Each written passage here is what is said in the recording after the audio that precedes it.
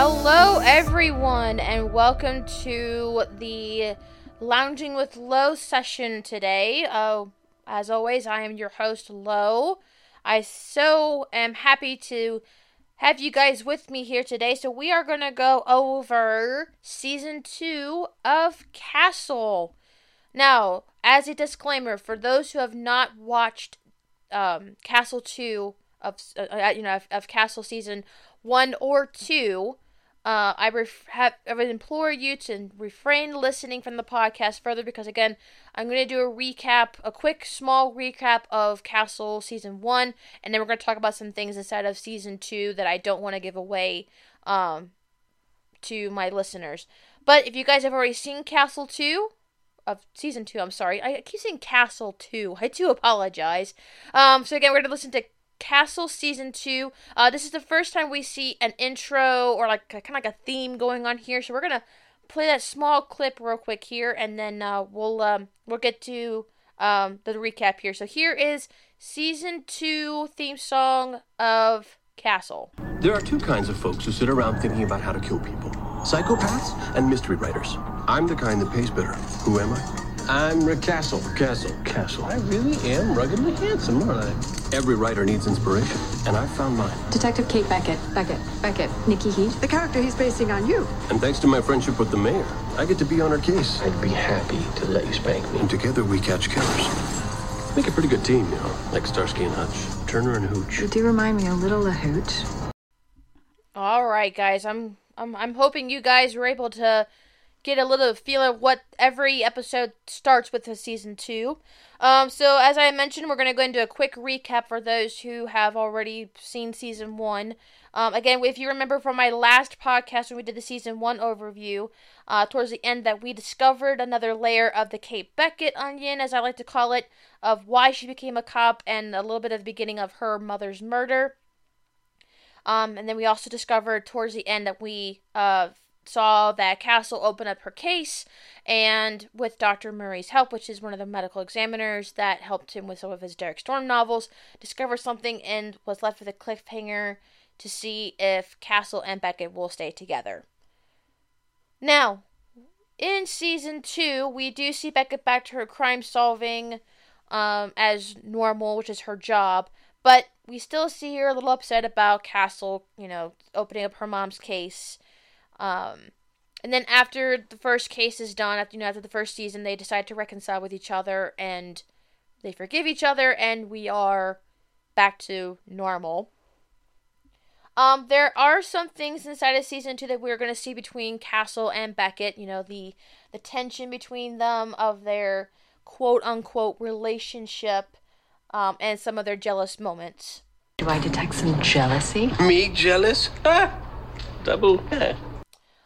We also see two characters in the season as well, Tom Deming and Sidney Perlmutter. Tom Deming is a cop that works in the burglary division and has helped Beckett in the team with some of the cases that are involved with either some of them have been or deal with the burglary, or they just need an extra eyes for the case and things like that. And then again, we see jealous Castle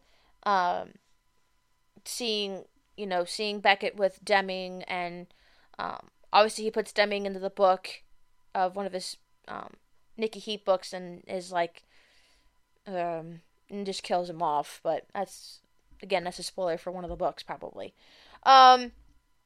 And then Sidney Perlmutter, he's another medical examiner that helps Beckett and the team with any of the cases that Lainey is not available with, and I cringe every time I see him because I don't like his character. The actor that plays him is good, but I don't like his character.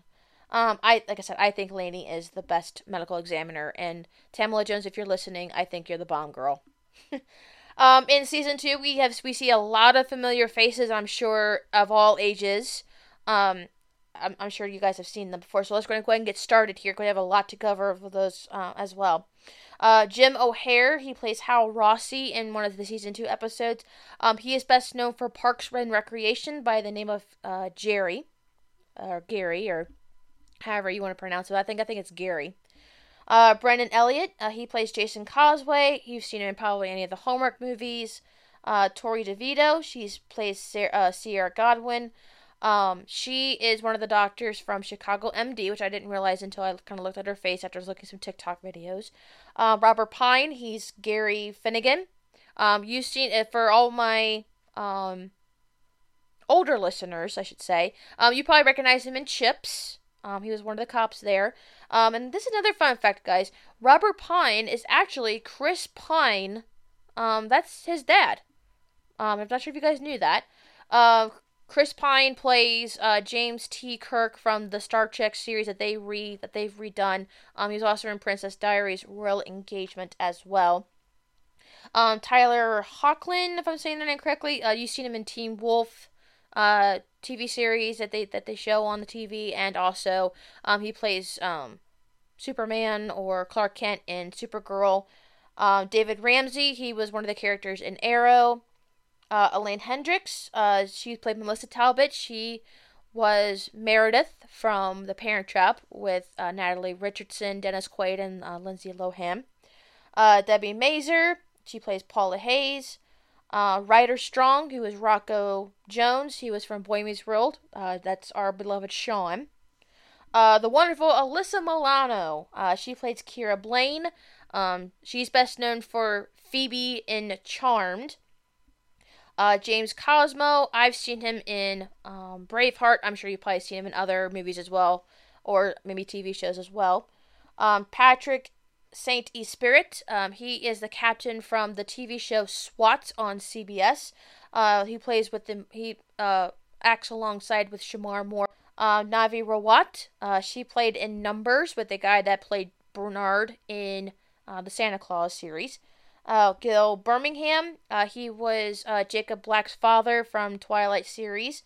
Marin Dungy, she was Jennifer Gardner's friend in Alias. And Julie Gonzalo, she was in Freaky Friday, which is, the mean girl. And she was also in a few Hallmark movies as well. So, like I said, this episode is all about trivia and interesting facts and things like that. So I'm going to kind of, I know I have a lot of trivia here, but I think I'm just going to pick my top ones I think you guys will probably like, and then we'll end the episode here with a few takeaways here. Let's see. Oh, in the episode where it says, Sucker Punch. When Beckett discovers the bags of drugs hidden in the bus station locker, she cuts one open and tastes a little bit of it to identify that as heroin. Now, although it's a very common thing for cops to do in the TV shows and movies that we see, it's actually strictly against actual police procedure to do this. So aside from the rules against law enforcement officers ingesting any illegal drugs, there's also the chance that an unknown powder found during an investigation may be laced with an even more dangerous or lethal poison like anthrax, ricin, and cyanide, all also have white powder forms. Let's see. So I have a little clip from the episode previous to the Sucker Punches. It's called A Rose Forever After. The famous "shut up" and Laney's laying to the corpse saying, "You may not see it, but I do." That is actually improvised. And also we see in about 20 minutes of the episode, Castle and Becca have a conversation in the elevator about Castle and Kira. That mirrors a conversation with the roles reversed, as we saw in season 1 with Beckett and Will Sorensen in Little Girl Lost. So I'm going to kind of play that little small clip here, and then we'll kind of get back to a little bit more trivia. So here is that clip. Great. Anything else? You tell me. What? Don't what me? Castle's lost love? Yeah, what about it? Girl, I'ma smack you. You work side by side every day. Not little Miss Bride shows up. Don't tell me you're not the least bit jealous. Oh, please. You've been inhaling too many autopsy fluids. Honey, just because you can't see what's going on doesn't mean everyone else doesn't see what's going on. Shut up. Mm-hmm. I see it. You may not, but I do. All right. So I thought you guys would like that as much as I did. I think that was one of my favorite things in front of the inside that episode there. Let's see. Oh, I'm not sure if you guys are baseball fans, so just humor me. There's a couple things from the Suicide Squeeze episode that I wanted to share with you. So, Beckett is thrilled to meet Joe Torre, or Torres, I'm sorry. Although he was the manager of the Los Angeles Dodgers when the episode was shooting, he's most famous for managing the New York Yankees from 96 to 2007. During those 11 years, the Yankees compiled a .605 winning percentage, making the playoffs just about every year. They've won 4 World Series titles, 6 American League pennants, and 10 American League East Division titles. He himself has won American League Manager of the Year in 96 and also in 1998. So the term Suicide Squeeze is a play inside of baseball. So what that means is, in a close or low-scoring game, the team on offense may employ it in order to score a extra insurance run, the tying run, or the winning run. So when the base runner is on third base, the runner breaks for home plate as the pitcher delivers the ball to the catcher, while the batter squares for a sacrifice bunt. Now, the play is also named because, by taking off early, combined with the chance that the batter might miss the bunt, the incoming runner is metaphorically committing suicide. He's likely to be tagged out at home with little to no time to stop in reverse direction, which he may also be likely to be thrown out, retreating to third. I didn't know if you guys knew that. So the episode where it says boom, this is Castle's most watched episode with 14.5 million viewers. This is part 2 from the episode Tick, Tick, Tick. Let's see. Oh, and here's the last one, guys. So Castle suggests, this is in Lace Shaft. So Castle suggests to Beckett that the two of them should have a signature line, just like the victim and his buddy had in their show. He then pitches 2, which is She's Armed, He's Dangerous, and a new chapter in Crime Solving, I'm sorry. They're both promotional taglines for the show. There are 2 actresses that play Bobby Mann's wives, and they were on separate hit sitcoms back in the 90s. So Nicole Tom, she played the Cindy Mann. She actually played Maggie in The Nanny back in 1993, which I didn't even know that. I didn't recognize her at first. And Beth Broderick, she played Barbara Mann on the show. She played Aunt Zelda from Sabrina the Teenage Witch back in 1996, and was also the young John Huertas made several guest appearances as well. So guys, there's a lot more trivia, but you can look at those on IMDb. That's where I got most of my trivia facts from, like I said, I wanted to share those with you guys. So the key takeaways from season 2 is that, again, we're starting to see a little bit of tension between Kate and Richard.